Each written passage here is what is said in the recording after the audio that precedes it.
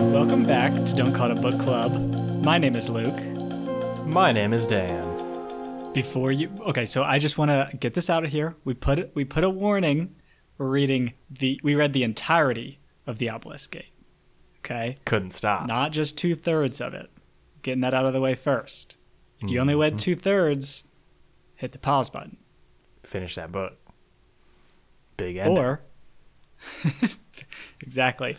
Or listen to Dan's upcoming rant before we get into the book, which I feel like is going to be a good one. Yeah, Luke, this is gonna be getting back to some of our classic rants that we've done in the past. The one that comes to mind is the Blackberry Jam rant that you've done previously, which I'm sure is a listener favorite at this point. I want to start with a very particular critique of my grocery store, but expand out to a larger critique on grocery stores in general. Okay. Ooh, okay. Love this. And I do want to say we haven't named this yet, but I think that this just kind of takedown of an everyday experience should be a named segment by now. Yeah, I don't like not so mundane. We'll have to come up with a segment title. We'll think about it. Yeah, we'll think about it. It took us a while to get that other segment title from last episode, The Creative Solutions with Luke and Dan. So it's probably going to take us a while for this one. We got to get into it though. Luke, my critique for my grocery store. It's like kind of a smaller grocery store, right? It's not like a really huge like Walmart sized building. It's like it's a little bit smaller. So they don't always have everything that you necessarily want.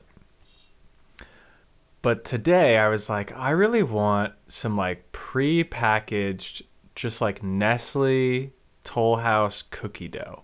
Just like the most basic, you just put it in the oven for like 10 minutes and you pull out cookies. You know what I'm talking about? It's in like the refrigerated section, typically. When I say typically, I mean at like Target or whatever, you can get this.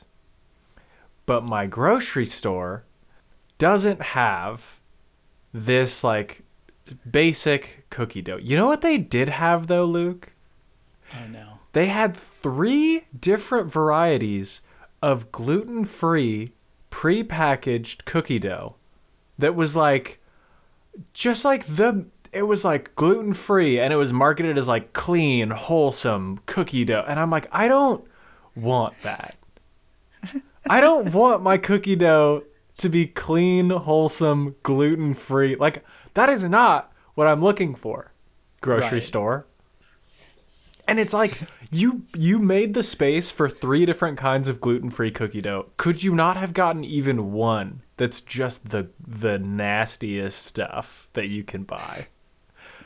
Yeah, I mean, I'm all for including gluten-free stuff. Absolutely. I just don't know if it should be the majority or the only option. Especially because it's like there is this like confluence right now of like gluten-free being healthier for you and people thinking gluten-free is like a healthier option. And for some people, maybe that's true.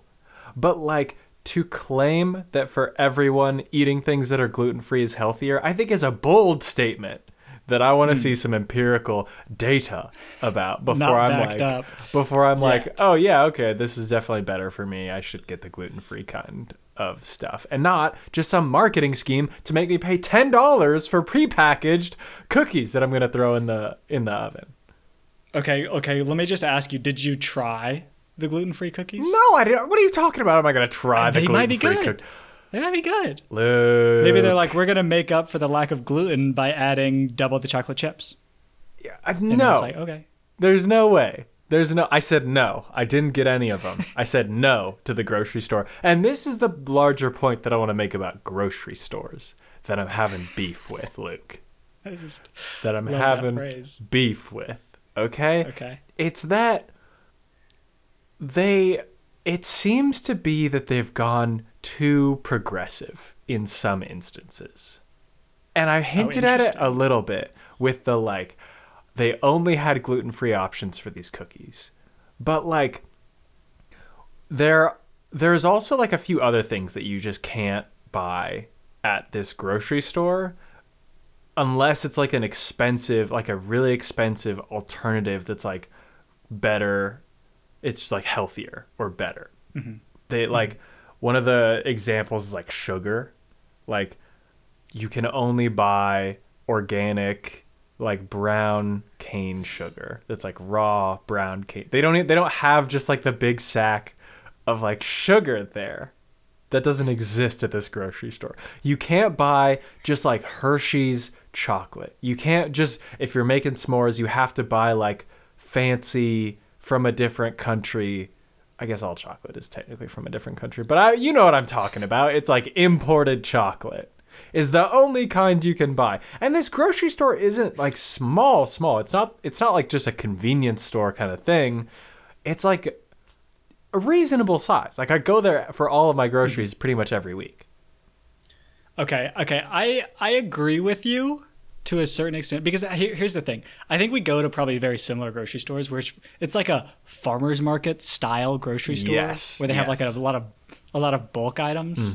Is the type of grocery store that I'm assuming. Yeah, that's right. And I think that you're right where they have like, if you go there for a specific thing in mind, you can find it, but it's not going to be the exact version that you want. And I get it. I kind of get why they do it because they have to be like consistent. Like you can't have you're not going to a grocery store that has paneer, but also has like Toll House cookies. Dude, that's so funny that you just mentioned paneer because today I was literally looking for paneer at this fancy grocery store, couldn't find it.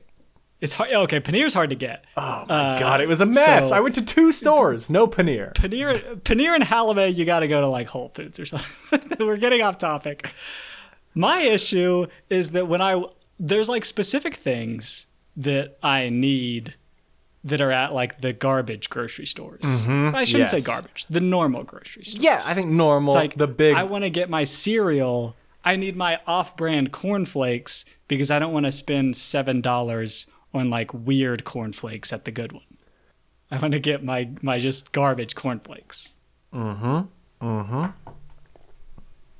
you can't, like, I don't want to make the trip all the way out to like the big normal brand name grocery store because often it's like too big. But there's certain things that I feel like if you're going to call yourself a grocery store, you gotta have. And like the reason why I said it was a larger issue is it feels like at this store, it's like part of the branding of the store that they don't have Hershey's chocolate or like just sugar. It feels like part of the like, this is like a healthy grocery store. We're only going to carry like healthy, ethically sourced food, which like I am not opposed to this necessarily.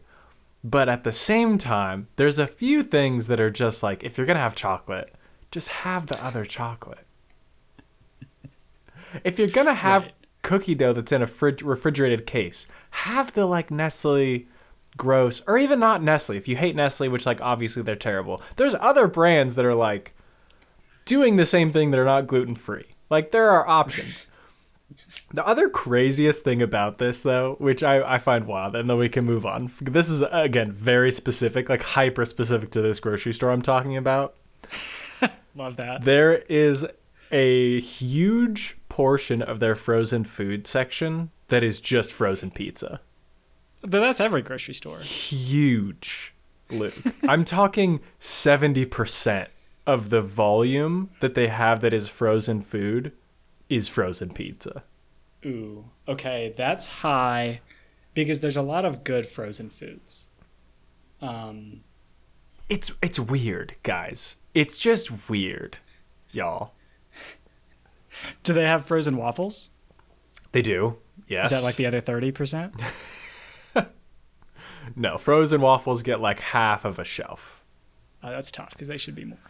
I think that's a very fair critique. I often, well, not often, but occasionally find myself making a 2 grocery store trip. I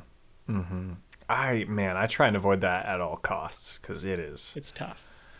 You don't want to do that. You really don't. You really don't. Okay, love that rant. Gotta get more like it. Gotta get more ultra specific Very relatable. things like that.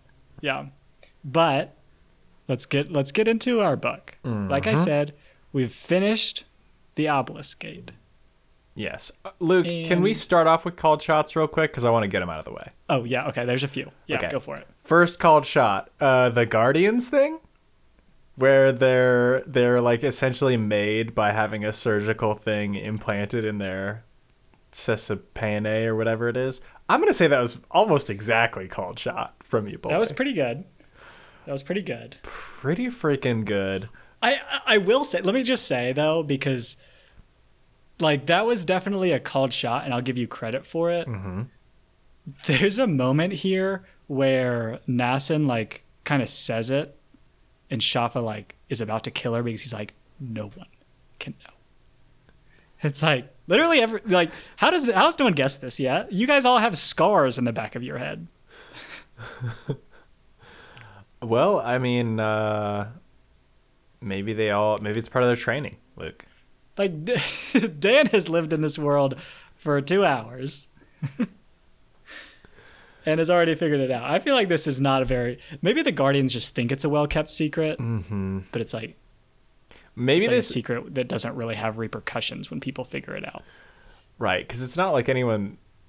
You don't do anything once you know that some surgery made them a Guardian. Like, how does that affect a Guardian's ability? It doesn't. Right. If you can do something about that, like you can already, like if you're at the stage of like chopping a Guardian's neck, it doesn't really matter. Right. You're gonna cut their head off anyway. It sounds like. So that should be it. The other thing about this, which has potential, Luke, is maybe this is just something Shafa forgot. You know, there's this whole category of things that Shafa's brain deleted when it was running out of oxygen. Maybe one of them was like, this is common knowledge and really not a big deal that everybody knows about it. Okay. Could be. And so Nassan is like, hey, I know your thing. And Shafa's like, is she supposed to know that? I don't think so. I don't even know that thing. Right. Okay, what's the next called shot? Because I feel like you had multiple. Next called shot. This was kind of a joke, I think, but turned out to be extremely accurate. They are operating on a meat-based economy. Like, the conflict in the rest of this book for our main comm, where Essen is a part of, is like, hey, we're only going to have enough protein for like maybe a year, and then we're in trouble. Right. I mean, okay. That's a meat-based economy if I've ever heard of one. I mean, okay, but like, I'm not giving you a ton of credit for like recognizing that there's going to be a food shortage. All right, fair enough. I think that I like the term food, like meat-based economy. I feel like that was good. No. Okay. So I'll give you that. All right, I'll take that. Those are the only ones I have written down, Luke. Do you want to give me credit for other called shots here? I should have written some down, but I felt like there were more. One thing that I want to do that's kind of an anti-called well, not really an anti-called shot, but just were we overly harsh on the Guardians now that we know a little bit more? I don't think so. I still hate the Guardians. I think they're pieces of shit. I can get the perspective. That like they're also like creations of their circumstances. Like they're also kind of born out of what circumstance they were created in. Mm-hmm. I get that, but also like they're pretty shitty. You know? Yeah, I think that I have much more sympathy for them than I previously did. Like last book, it was just like, yeah, these guys are terrible, the worst. No, like nothing bringing them back. But now it's like we haven't met anyone that's like genuinely in charge, so I still don't quite know the like top level Guardian situation. But like Yes. the people like Shafa, it's like, okay, yes, you do a lot of bad stuff, but I like see why. Because like the alternative is like killing themselves, I feel like is really the only other alternative. Yes, I think this has a lot of this is a fair point. This is a fair point. But I don't think so what you're looking for are the people at the top who are like responsible. And I don't think there are people at the top who are like responsible for all of this terribleness. Like I have a feeling like the way that this is written is more of just like look at the horror of this system that's been set up. Like the system of Guardians is like self perpetuating and the system of Origins the Fulcrum is self perpetuating because it's like in this society one of the only ways they can survive. Like it's explained how like people will just murder Origins as soon as they find out, and this is just one way that they have figured out to like not have that happen. And grant, I'm not saying it's the only way, because this system is super bad. Like the Guardians are not great. The Fulcrum didn't do a great job at making people who are happy, healthy, and whole. I think there's probably a better system out there, but I don't think there's like people at the top who are like pulling the strings and are like, yes, we'll form this system of Guardians and Origins and it'll be terrible but beautiful. I think it just kind of like it just exists now. Okay. I feel like that makes more sense for this book than to have like some shadowy organization that's like too QAnon for this like deep of a book. I don't know. Yeah, no, I'm with you on that. There's definitely not to reference a book we've read recently. There's not a Trader Baru Cormorant like group of people that are running this whole thing. This feels very much more like this system is just busted. Luke, I have a question for you that we haven't really explored a whole lot. We talked about how this seems to be our world that this is taking place in. Like maybe this book is taking place in a futuristic version of our Earth. Right. I think there's a lot of good evidence that is true. But if we for a moment say maybe it's not, let's step out of that space and say, okay, this is its own thing. It's its own universe. There's magic, and we don't have magic, so maybe this is its own deal.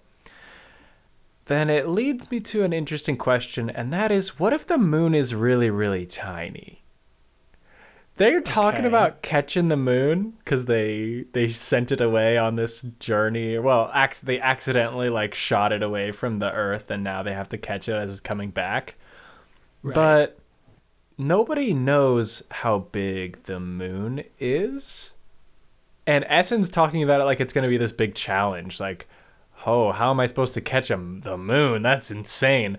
What if it's like a football-sized thing? Okay. Because there is no discussion about the size of this moon that they're trying to catch. Like we get that it's an orbiting body, it's attracted gravitationally to the Earth, and it's been sent away a long time ago. Right. But what if it's just a little guy? But maybe then it gets to the point of precision rather than just power in terms of catching it, right? Because you've got to get it into the right orbit is the thing, right? You're not like genuinely just like stopping the moon, right, when it comes in. Which I feel like currently the whole thing has been in like getting enough power to, but there's not like a instruction manual for her to be like, okay, you just need to like nudge it into this particular orbit. Right. Nobody's talking about the orbital mechanics. Really, this book, they need to have a copy of Seven Eves, yeah. Seven Eves to read, because that's some essential knowledge that they should have. And it talks mean- about the dangers of the moon, which like should be talked about when we're thinking of bringing this thing back, because things could go poorly. Things could go very poorly. I do think that it seems like the Stone Eaters have some knowledge of like orbital mechanics. I think Antimony like uses some term similar to that in this book at some point, but they're not being very forthcoming, I will say. Yeah, a lot of people are not being very forthcoming in this freaking book, especially to Essen. And it's just like, guy, if you want her to do something, you guys need to tell her more information. It doesn't need to be a secret. I get that some things will just take too long to explain, but other things, like, you could do it. You could do it pretty quick, actually. Yeah. But yeah, I just think, what if the moon's really tiny in actuality? Just a little guy. And then you've got all this worry for nothing. Like, you could just, like, Essen could just reach out on her own and be like, oh, yeah, I could catch that. Right. Like the issue, it's come through in the past, right? We hear, and maybe the issue in the past was not like because it's hard, but because like the person's alarm didn't go off. That morning. Right. You've got a very small window of time to catch this thing. Right. Yeah. Maybe it's pretty easy. I don't know. I doubt it. Yeah. But it's probably hard to do. Good point. It's probably hard to do. It's probably also pretty big. But maybe not. You would think maybe the Evil Earth guy will like help out a little bit. Okay. I'm interested that you brought up the Evil Earth guy. Can we move on from the tiny moon to talk about the Evil Earth guy? Sure, yeah. What is this? Is this... Okay, because it seems like the Earth, the planet that all of these people live on, according to Alabaster, is actually alive and angry and wants to kill everyone on it. Mm-hmm. What does that mean, Alabaster? You can't just be like, I jumped into a hole and, oh boy, somebody is mad down there. What do you mean the Earth wants to kill us? Mm-hmm. Like, if I pick up a rock, does this rock have an urge to bash my head in, but it just can't? What does it mean? What does it mean? What capabilities is the Earth working with? Because like so far it's been kind of scientific. Yes. Well, it's been like tectonic plates and like causing volcanoes to happen. Right. Which it's like, I feel like the big guy should have a little bit more up his sleeve. Right. Like in the grand scheme of things, that's not that cool. Okay, so just for completeness sake, there's 3 sides. Yes, there's a war with 3 sides. Mm-hmm. The Earth is on one side. I think. And this is where I couldn't quite follow it. Yeah. Because it seems like maybe the other 2 sides are different parts of the Stone Eaters. That's where one side like wants to coexist with the rest of the humans and the other side wants to wipe them out. Is that your read as well, or is there another side that I'm missing? That is my read, but the challenge here is, so it feels like, yeah, there's one side that just wants to kill everybody out there. There's another side that wants to bring the moon back and have it orbit so that the Earth like stops causing volcanoes to happen, stops doing volcanoes. And then there's another side that they also seem to want the moon to come back. But my read was they want the Earth, or they want the moon to like collide with the Earth, maybe? Oh, is that what?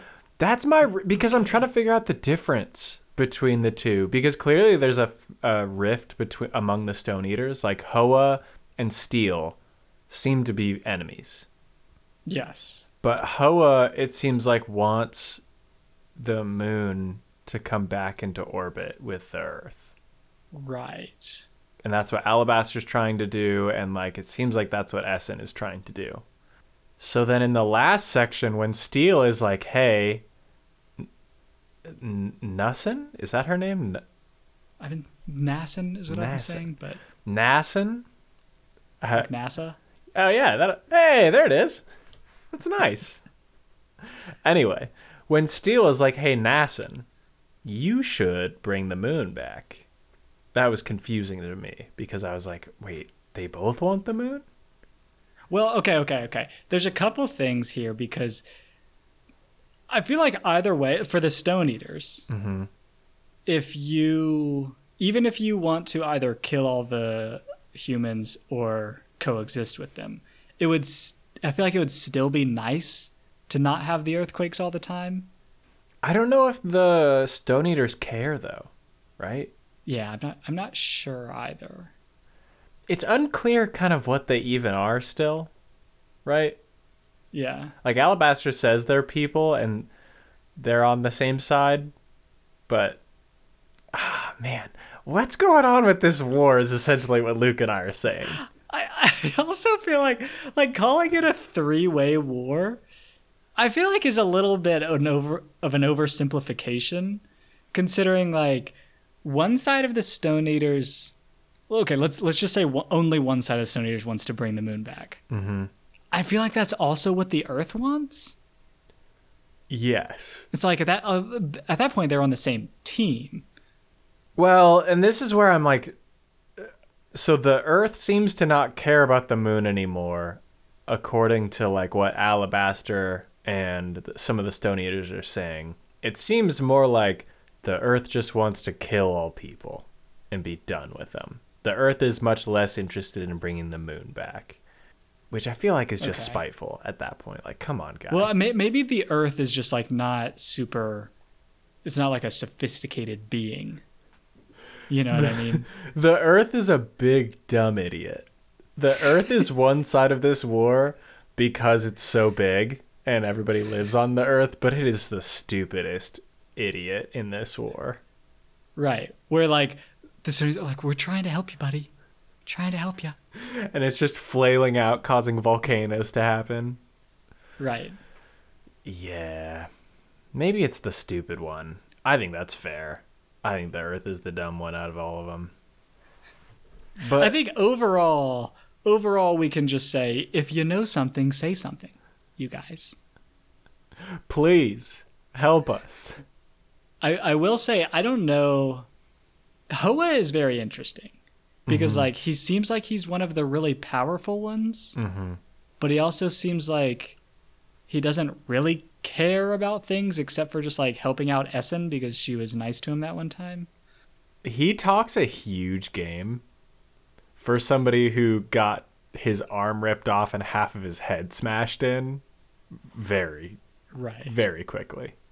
Right. I will say he was in like human mode. I don't know how that affects things necessarily, but he's still talking a big game while he's in human mode. So that's true.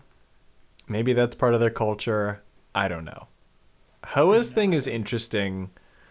I think what's very interesting about the Stone Eater situation, are you picking up on the connection between the Guardians and Origins and Stone Eaters and Origins? Maybe not.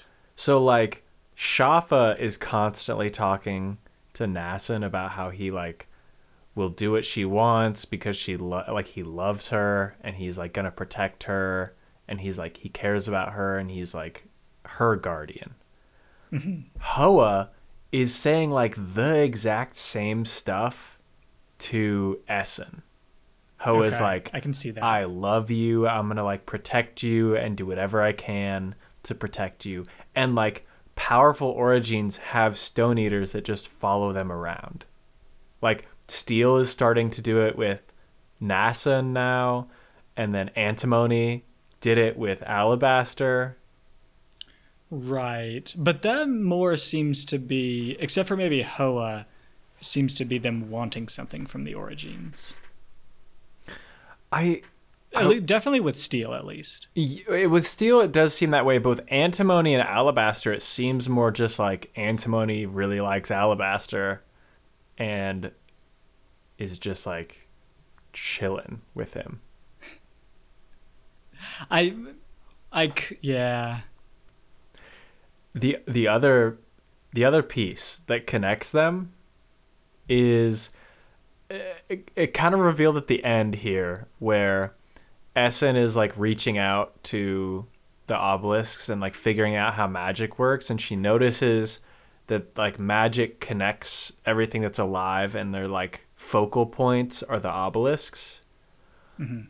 And Nassun sees all of these like silvery, what we learn later are magic, like threads of magic connecting to the shard that's in Shafa's head, which seems like very similar to the thing going on with the obelisk, where a bunch of like magic, like life forces are connecting in to this one like focal point. Yes. I don't know. I would agree with that. I don't know what it means. Oh, this is pure speculation. Yeah. Right. But yeah, I don't know. I'm actually not super positive that the like light around Shafa's thingy is necessarily the same kind of light as the magic. I don't know. I feel like it is. It seems like it is to me because it comes from like living things. Like when he first gets out of the ocean and he massacres that whole family, he like steals their light. Which yeah, but I don't think the light is that he's stealing is the same light that's hurting him. Necessarily. Maybe not. Yeah, I don't know. I feel like I do think that it's like the magic that is connecting him, but maybe there's a difference. Okay, so first off, clearly the thing in Shafa's head is one of these like rusty nails that we find in the like control room, right? Right. So those seem to be like connected in the same kind of deal.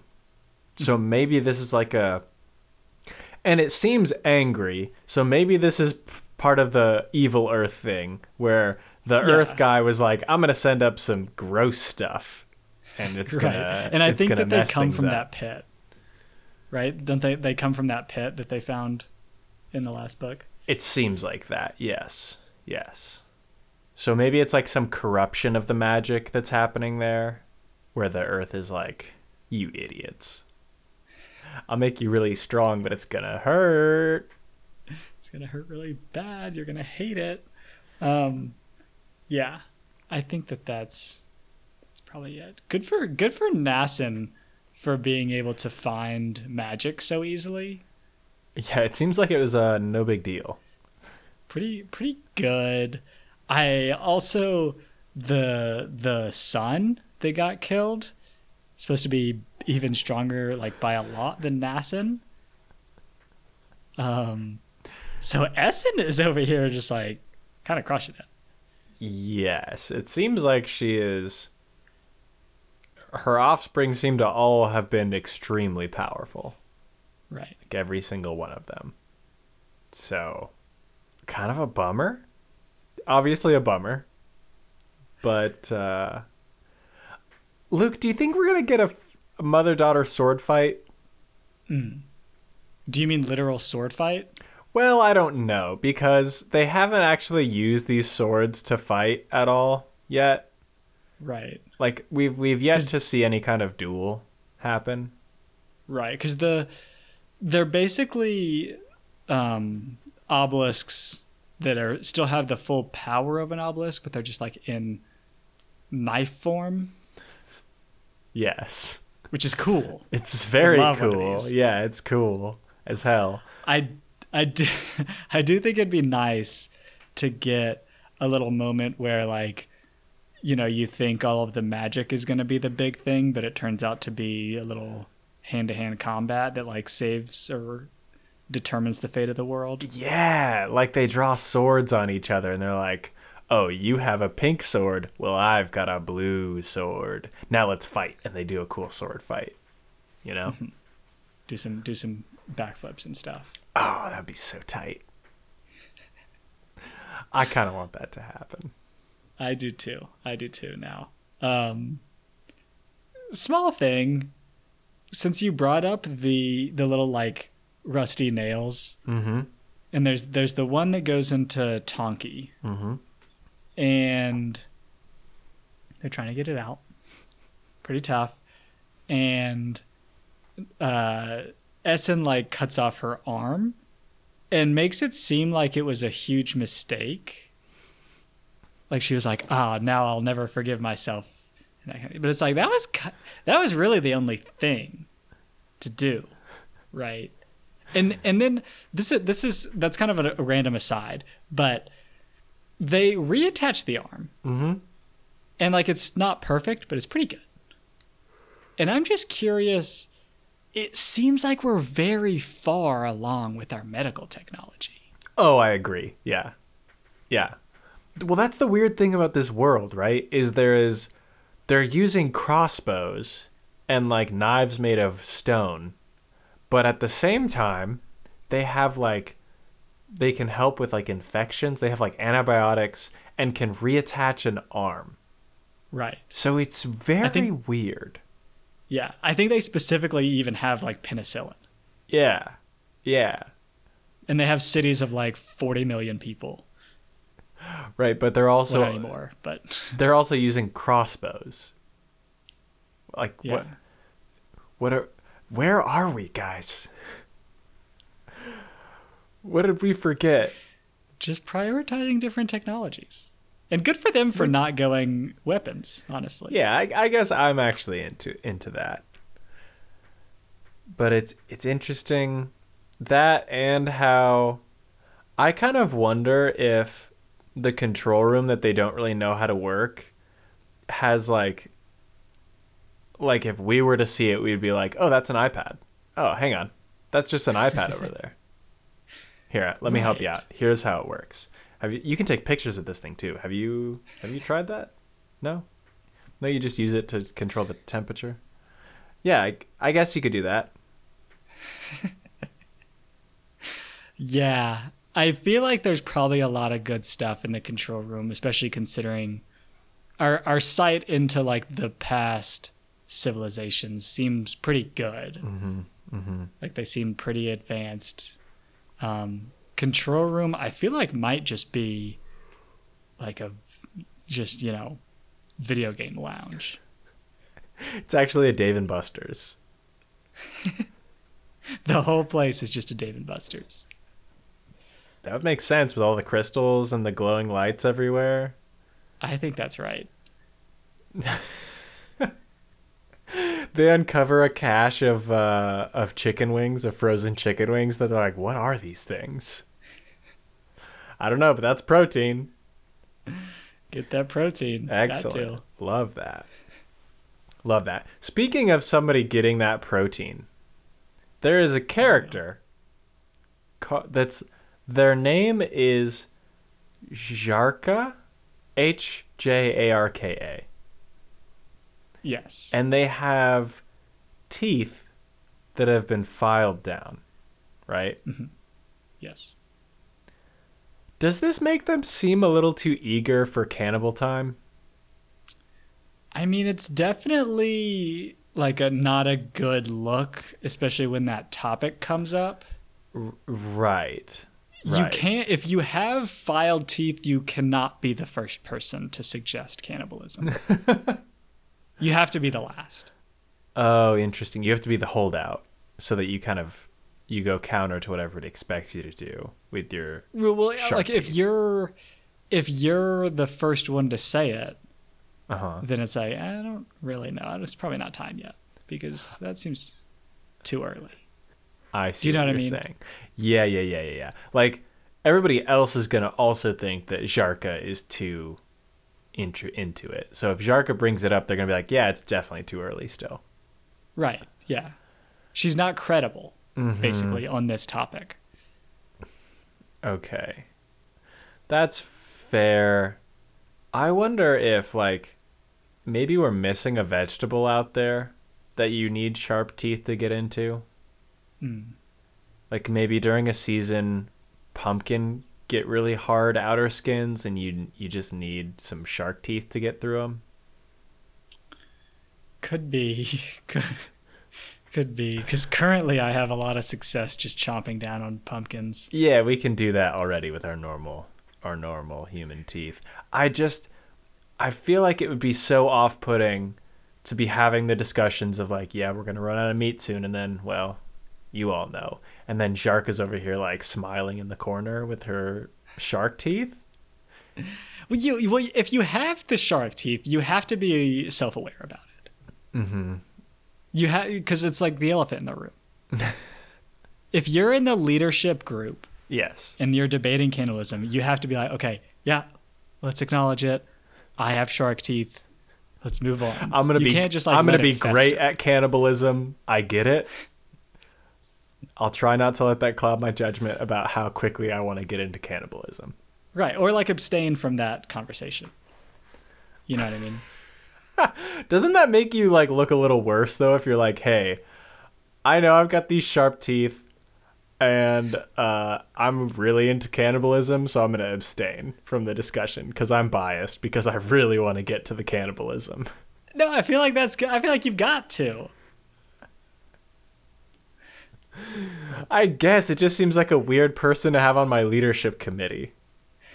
Of somebody who's just so excited for the moment where we can finally start eating people. I mean, it's got to happen. It's a season. Not necessarily. Because I feel like they might be sabotaging the discussion of other things. Because they're like, if I'm subtle about this, we can get to cannibal time sooner. So like maybe when we're having that discussion of like, how much forage to get and how much of our workers should be spending time on beans versus going out and shooting deer, I can like tip the scales a little bit to be like, I don't think we need any more deer. I don't think it's worth it. Okay, you're assuming that this person is genuinely trying to accelerate towards cannibalism. Well, why would they take themselves out of the discussion then? Well, my theory, my thought is that she has the sharpened teeth, but she's not like pushing. She's not like actually pushing. They're like, they're like tattoos. Right, but then It's it just makes you looks look thing. bad if you say to the rest of the group, I need to not participate in this discussion because I have shark teeth and you all are going to think that I'm excited to do cannibalism. And then it's like, Okay. Maybe you don't have to abstain, but you have to acknowledge it. That's fair. I think you do have to acknowledge it. That's true of how good you'll be at cannibalism. Fair enough. Let's move on. Let's talk about how many people our mom and daughter duo have killed between them. Oh boy, it is so many. It is millions, probably.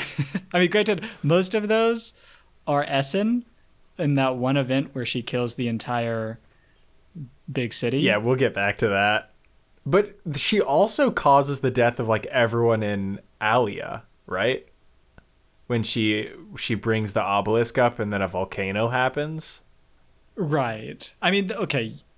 And That one her was old like- calm, she iced everybody there. There are so many bodies in her wake. That's true. The most recent one, the big city one, seemed more unnecessary. Yeah, my only note for this is that a little much?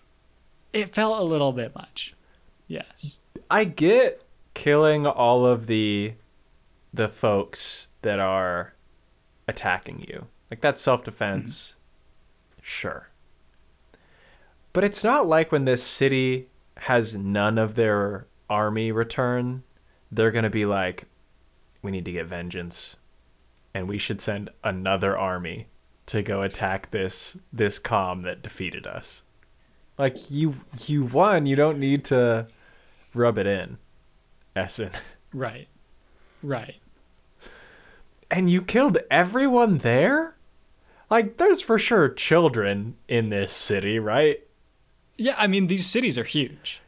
So, like, we couldn't have a little discretion, Essen? This is sort of, not to be on the side of the Guardians and the Stills, this is kind of proving the point of how dangerous Origins are.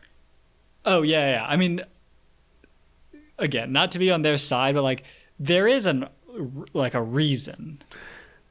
The Origins are genuinely very dangerous, especially when we're connecting to the obelisk gate and have the power to turn a couple million people into stone. Yeah, like, this is just a power-up to Essen being able to murder people quickly. Like, it seems like without the obelisk, they probably could have been able to defend themselves from this army. Like, it seems like using the power of all the Origins there, if Essen was the one to yoke everybody, they probably could have done the Boilbug strategy, defeated the army. But now, Essen can get vengeance on a city that has never met them before. Right. I feel like she had all of this energy and she had to do something with it. Mm-hmm. Right. And she went for the murder route, which she didn't have a ton of time to think, I guess. Yeah, but the fact that her first thought was like, I should kill them all. Right. Like, maybe you build a wall around your compound. Build a skyscraper. That'd be kind of cool. Build a cool skyscraper. Make a statue of an Origin saving a kitten from a tree. Being like... a big one. A giant statue. Really big. And then for miles around, everyone's like, oh yeah, that's the cool Origin, so we don't have to kill them anymore because they're cool. And they're helpful and nice. And they make cool sculptures. Very, very cool sculptures. I'm optimistic about the efficacy of that strategy, but yeah, I mean, you don't have a ton of time to think, sure, but just like build something kind of cool. Yeah, maybe don't murder. Maybe murder shouldn't be like one of the first, like, top 3 things that you go to. It does seem to work out for them in the end, where they're like, hey, our comm is dying, but Essen did just free up a huge city for us. So right. I get that works out. I don't think that was necessarily Essen's intention, though. No. Because also, like, now, this city is going to be incredibly creepy. The creepiest thing. And imagine as word starts to get around that it was, like, Essen that did this. Every time you see one of these things, you're like, oh, I hope that's not me. Oh, no, I don't want to do that. Yeah. I don't know. We'll see. It's so I grim. feel like it's going to have a lot of like, public opinion was already pretty bad against Origins. Yeah. I can't imagine this would help. Maybe catching the moon will. If it actually works, maybe. Right. Big boost. Be cool. I doubt they're going to get any of the credit, though. Like, you know, Origins just do earthquakes and stuff. They can't catch the moon. No one's going to believe you, Luke. Right, they don't have hands like that. Yeah. Come on. But, yeah, I very much hope it solves a lot of these problems. Because every time we read these books, I'm just reminded of how terrible, like, literally everyone's lives are in this book. Yeah. Like, people dying all the time. Nobody's really, like, enjoying themselves with anything that's going on. Right, like, nobody's thriving. No. For a while, Essen and Alabaster were thriving when they were on the island with the pirate folks. But it was not, like, a real long-term thriving. Like, we all knew that was going to end fairly soon. Right. And so it's just kind of a bummer that nobody's thriving right now. Except the bugs. Those boil bugs seem to be thriving. Boil bugs are killing it. Great predators, the boil bugs. Horrifying, but Gotta get rid of these guys, honestly. we really do. They're terrible. They're terrible. Okay, so let's do, before we move on to the next book, let's do some brief reviews. This is book 2 in the series. I think we'll eventually finish the series, so we won't do full reviews yet. I'll start with a quick one. We just said how grim everything is, which is very true, but I really like these books. They're very fun to read. Well, fun to read might not be the right term, but they're very good. I think that the way that the narrator is written is very interesting. And I also think that the way that we get into the kind of dark emotions and emotional manipulation is pretty cool. And I feel like that you rarely get that deep into some of the psyches of characters, and I think it's pretty cool. Yes, I agree with you, Luke. I like these books a lot. I think the way that these books feel very real to me and very relevant to me when I'm reading them to my experience of just life, real life, is how there's not a bad guy anywhere.